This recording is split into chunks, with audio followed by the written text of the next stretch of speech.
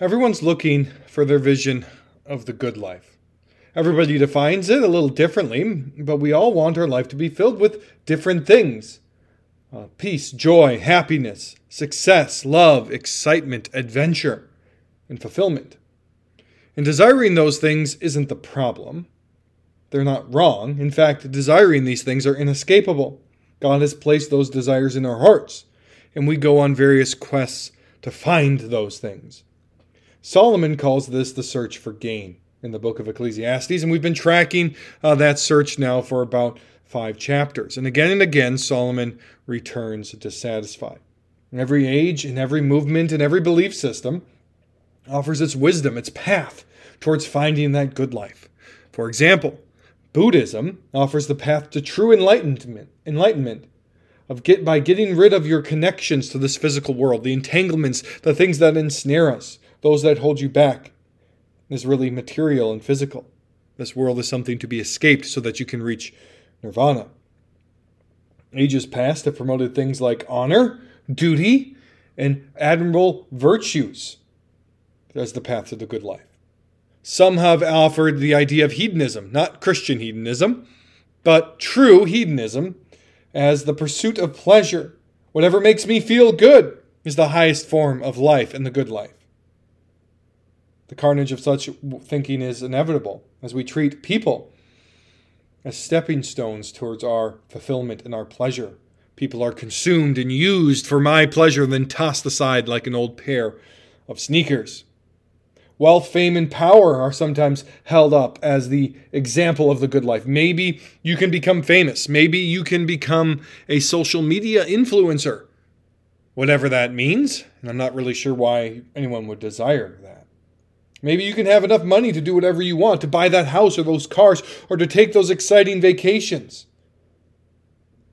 But it's all been tried again and again, and it really never works. Solomon has told us all of this has been done under the sun. And ours is a day where the idea of self-expression, self-fulfillment, finding your truest being, your truest self within, is the highest good. And in order to do that, you need to be liberated from anything that might hold you back, that might question that true identity that you form of yourself inside. You need to be freed from the expectations of others, the expectation of society, the stereotypes that exist, the oppressive past, and even the bonds of biology. You must be freed from those things if you are to really find the good life. In our day, people obsess with the imminent frame. That's just a fancy word for that which can be seen and touched and is right in front of us. We live with little thought beyond the next event, the next meal, or the next tweet. Some have dubbed this the microwave generation. Deep thinking, patience, those are no longer valued. It's all knee-jerk reactions. And in such a society, it is the self that becomes the center of life. The good life is found by looking deeper and deeper within yourself. I can have everything I have, or everything I need, I can find within, if only others would leave me alone.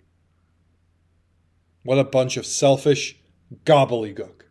This is the listen to your heart generation, where every Disney movie paints parents and society as holding their children back. And if you would just allow them to be them, that would provide them with a good life.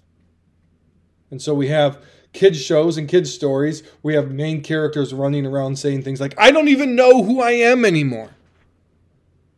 What an odd question. Who am I anymore? I'll just look further within. It's the theme of a thousand modern songs.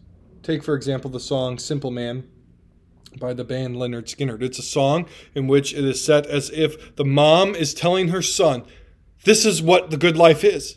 This is what I want for you in your life. Listen to these words. She says to her son, don't worry, you'll find yourself. Didn't know I lost it, but you will find yourself. Follow your heart and nothing else. You can do this, babe, if you try. All I want is for you, my son, to be satisfied. To be satisfied. The only way you will really be satisfied, my son, is by turning within and then following your heart. This is a long way from the call of Christ to pick up your cross, die to yourself, and follow him. And we have become an inherently and obsessively selfish people. And you will not find more anxious, more confused, and more depressed people who only turn within, who cannot see beyond themselves, and who are told to continually look deeper and deeper within. The search for gain, the search for the good life is nothing new, and it will be with us until Christ returns. It is hardwired into our hearts, and that is why Ecclesiastes resonates with us. Solomon's been on the journey, he's come back dissatisfied, and he is giving us God-inspired instruction on how to lessen the vanity of life. And that's what we see here in the second half of chapter 5. Solomon is going to return to some themes we've seen earlier in the book, but he's going to show us how vanity and frustration and vexation in our lives can be increased and how it can be decreased. How we can make our life worse as we strive after the wind, or how we can make it better as we receive the gifts of God. In this first section, this first area of life where vanity can be increased is in the realm of politics and government. I have tongue-in-cheek titled this section, Solomon Tosses the Tea Overboard. He has his own little Boston Tea Party as he rails against the corruptions in government. Listen to his words here, beginning in verse 8.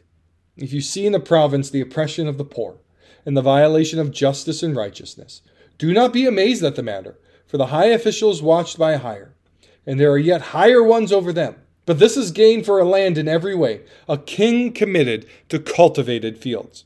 One of the main things that increases vanity in life is poor leadership.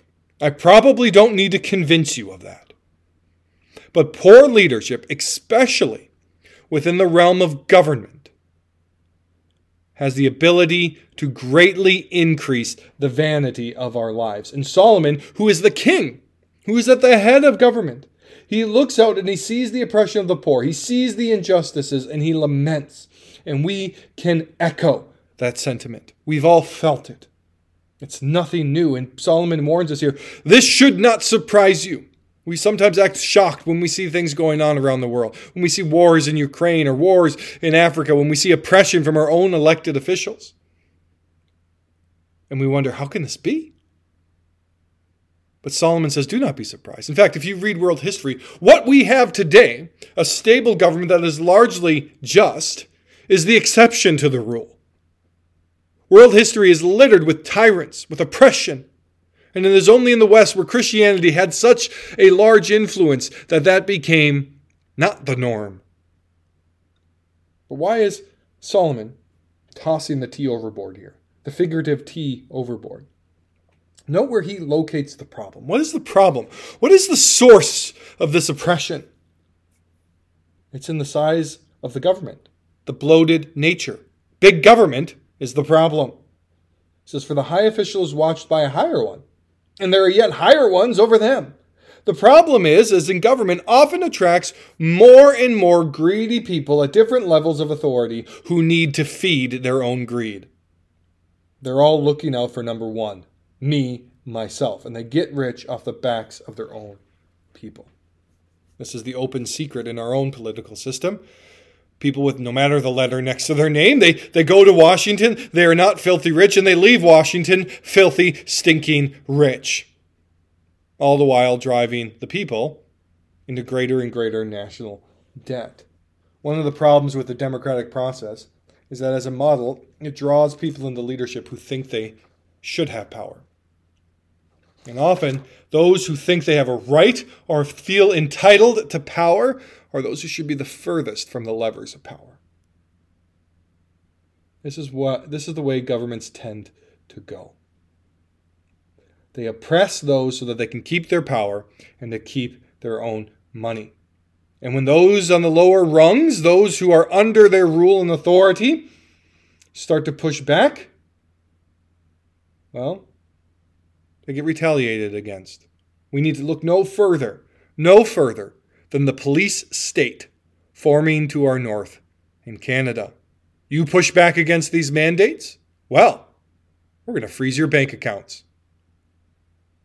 This is the way governments tend to go, unless there is considerable effort and diligence put in the other direction. Our founding father, Thomas Jefferson, he put it this way: the natural progress of things is for liberty to yield and the government to gain ground. For liberty to yield and the government to gain ground. And we should not be surprised at this. The Bible here, and many other places, establishes the foundations we need to see that government should be limited. Limited. Why do I belabor this point? In many ways, our society has two competing paths laid out before us. Two different ways that we could go. And one solution that is offered for us is the soft form of New Marxism, in which they say the solution is you should give more power to the centralized federal government. Give it more power. It is a breathtakingly stupid argument for any student of history.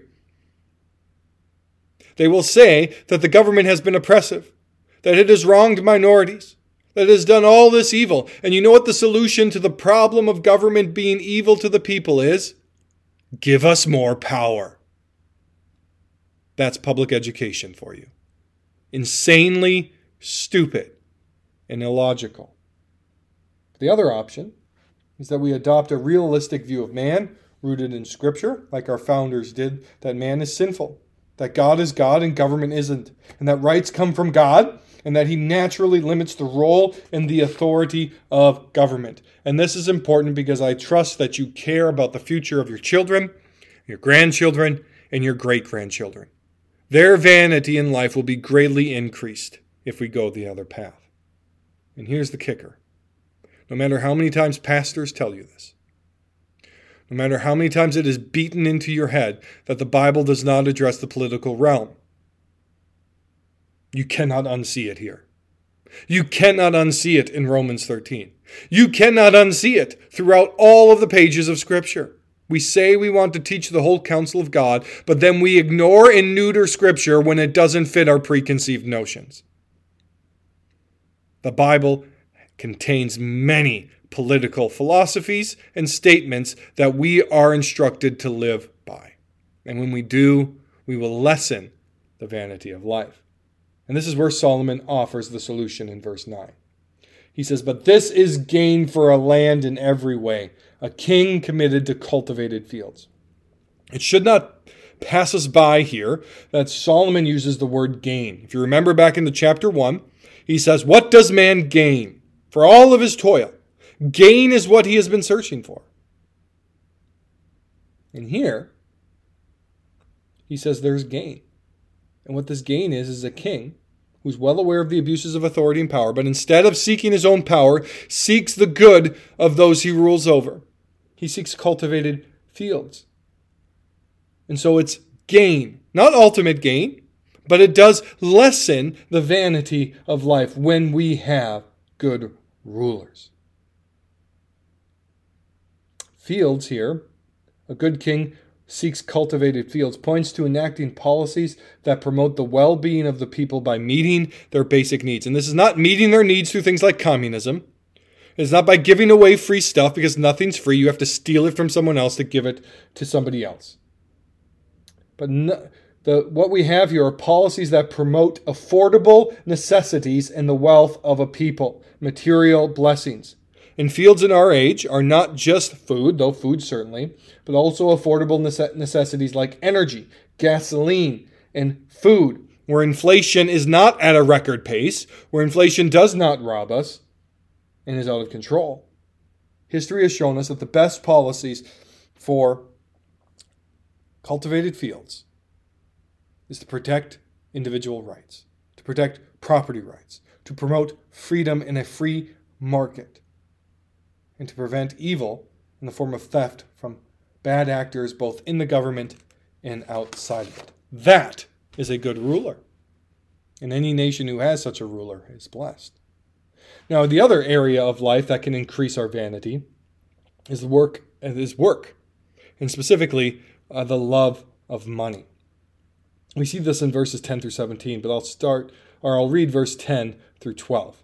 It says, he who loves money will not be satisfied with money, nor he who loves wealth with his income. This is also vanity.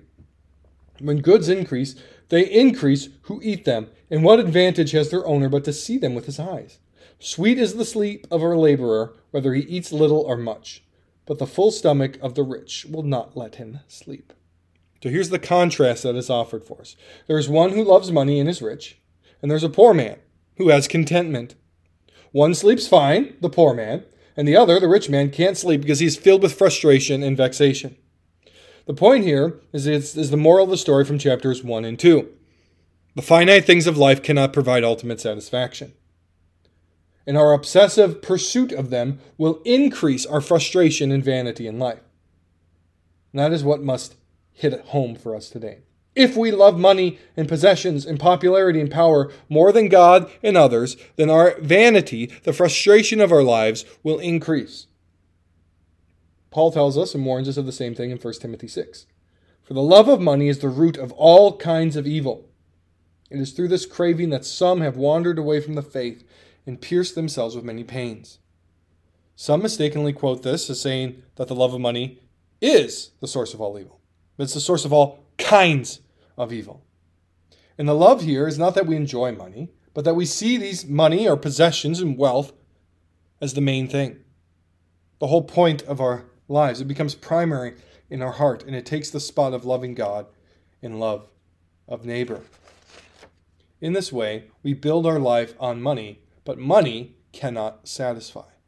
They've done whole studies on this. They confirm what the Bible tells us. The studies echo the truth of Scripture.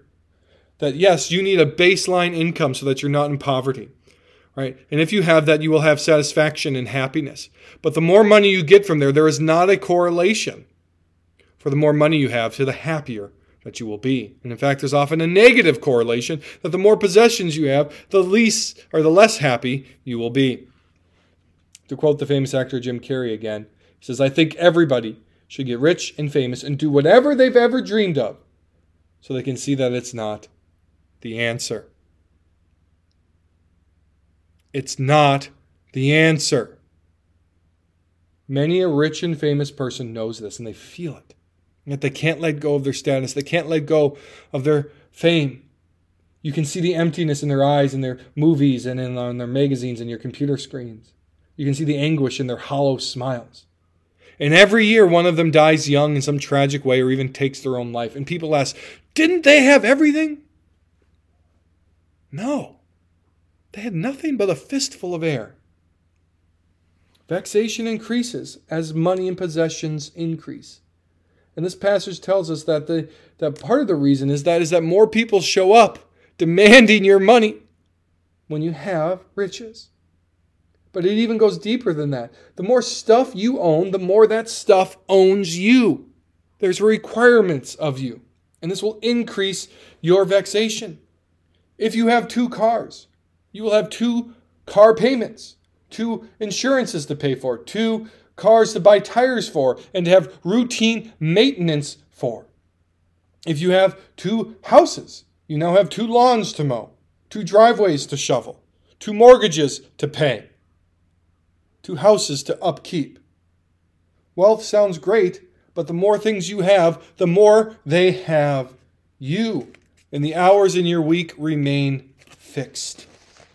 And so your vexation is increased. And so the love of money and possession will often make life more difficult. So much so this section speaks of the rich man who cannot eat and sleep in peace. Money cannot overcome the vanity of life, but the love of it makes it worse. So what's the solution? Verses 18 through 20, Solomon again offers the solution for lessening vanity in this fallen world. And he returns to the solution that we've seen again and again. And again, it's a sucker punch. It's not what you would expect. You think he would say, get rid of your money. Get rid of your possessions. Then you will be satisfied. That's not what he says. Verses 18 through 20. Behold, what I have seen to be good and fitting is to eat and drink and find enjoyment in all the toil with which one toils under the sun, the few days of his life that God has given him. For this is his lot. everyone also to whom God has given wealth and possessions and power to enjoy them, and to accept his lot and to rejoice in his toil. This is the gift of God. For he will not much remember the days of his life, because God keeps him occupied with joy in his heart. The solution is to receive the things of this world, food, drink, possessions, your spouse, and wealth, as gifts from God. All that you have comes from his hand. From the clothes you wear to the air in your lungs, it is all a gift from God that overflows from his goodness. And he freely gives it. Therefore, you should be thankful to him. But even more than God gives you these things, this passage tells us it is God who gives you the ability to enjoy them. He not only gives you your possessions and your wealth, but he enables you to have joy in them. You ever wonder why those who have so much are often so cranky and depressed and unable to enjoy it? It is in part because God withholds true enjoyment from them, because they idolize those things. But the Christian knows that these good things are good because they come from the hand of God. But he also knows that they are not ultimate. They are not all there is to this life. And their goodness is but a pale shadow and reflection of God's goodness. That you can experience God. You can see shafts of his glory, as it were, through the goodness of his creation and his enabling of you to enjoy it. These closing verses of chapter 5, I think, are some of the most unwoke verses in the Bible. And by woke here, I'm talking about the social justice movement, which teaches us to feel ashamed for our wealth, to be ashamed for our blessings. And this passage tells us that it is not only God who gives us wealth, comes from the hand of God, but he also gives us enjoyment. And he wants us to enjoy our wealth. Your privileges are not something to be repented of. They're not something you should feel guilty about. They are something that you should receive from the hand of God with humility and then enjoy them. And when you do that, it will lessen the vanity of your life. And it's here I need to pause.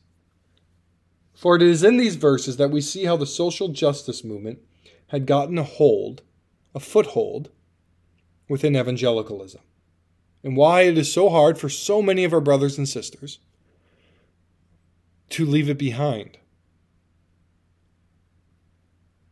Recently, a major Christian university, one that used to be a stalwart of the conservative evangelical movement, in their chapel service, someone said this about God and his presence. And I think this illuminates where we've gone wrong in our theology.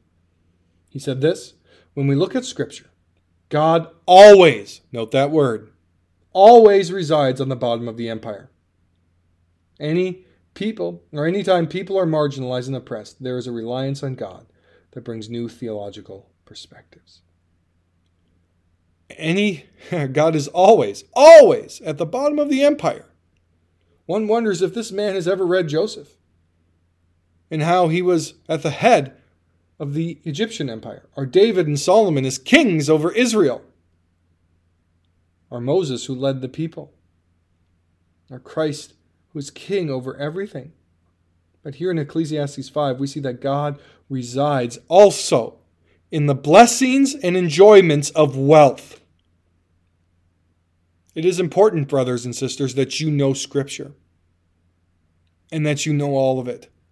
For by knowing it all, by reading it all, you can guard yourself against the lies of false teachers. You see, evangelicals have seen the abuses of the prosperity gospel that says, hey, if you have enough faith, if you have enough conviction, if you believe hard enough, you will be healthy, wealthy, and happy. And this prosperity gospel is patently untrue. It turns the Christian faith into a genie or a vending machine where if you just try hard enough or say the right incantation, you can be as rich as you want to be in this life. And evangelicals overcorrect to this false teaching by implying or teaching Christians to feel guilty about enjoying the good things of earth, or to feel guilty about being successful, because obviously the problem is in the things. And here's the thing. Both the prosperity gospel and the soft form of evangelical social justice commit the same mistake by oversimplifying what Scripture actually says about God's character and about the good things of earth. The truth of the matter is that the prosperity gospel builds its false teachings on elements of truth. That's what makes it dangerous, is it can quote chapters and verses to you. Material blessings do come from God. They point to his goodness. They point to the goodness of his creation. They point to the future goodness of God's kingdom established through Christ. We must not miss that. But such blessing is not guaranteed in this life. And such blessing is not maintained or obtained by the level of faith that you have. Similarly, evangelicals who flirt with social justice pick up a legitimate stream of thought and teaching in Scripture. God is truly near to the true brokenhearted, to the truly oppressed, and to the truly poor. But it is not, hear me on this, it is not because of their status, but because their status, their physical status, mirrors their spiritual status as sinners. And that is only a benefit to them when they recognize that truth. That physical poverty mirrors our sinful status before God. It's easy to misunderstand, especially when we're only reading bits and pieces of the Bible. In Luke's Gospel, Jesus says this, for example, "Blessed are you who are poor, for yours is the kingdom of God." If you take this verse in isolation and you distort what Jesus meant by it, you would think, well, just by being poor, I'm going to get into the kingdom of God. And you would be committing the same mistake that the Jews of Jesus' time committed, when they thought that if you were rich, you were clearly being blessed by God and you were in the kingdom of God. But if you read Matthew's account of this very same teaching, we read this: "Blessed are the poor in spirit." The poor in spirit. In other words, the pious poor, the righteous poor, those who have faith. The truth is, in this life, you will have both success and suffering, wealth and go lean, and both of them instruct. Both of them point to God, just in different ways. And so evangelicalism has propped the door open to the lies of social justice because they often vilify material blessings and teach us to feel guilty if we have those, just as the social justice movement does. And just as a poor person can be righteous and wicked, so could a rich person be righteous or wicked. The problem is not in the things. The solution is not in the things. The problem is in the heart. And the solution is found in faith. Our physical poverty represents our need and our dependence on God as sinners. Our successes, our riches, the blessings we receive from God show us God's goodness, his grace, and the promises of a great inheritance in the new creation. An overflow of God's abundant goodness. And you and I, we can lessen the vanity of our lives, not by feeling guilty that we're having a good time or enjoying something, but by receiving these good things as gifts that point to the goodness of our Maker. And when we do that, we do not stop with the things of earth and experience that same dissatisfaction that our unbelieving friends do. But these things become conduits for us to experience a foretaste of God's glory and his goodness.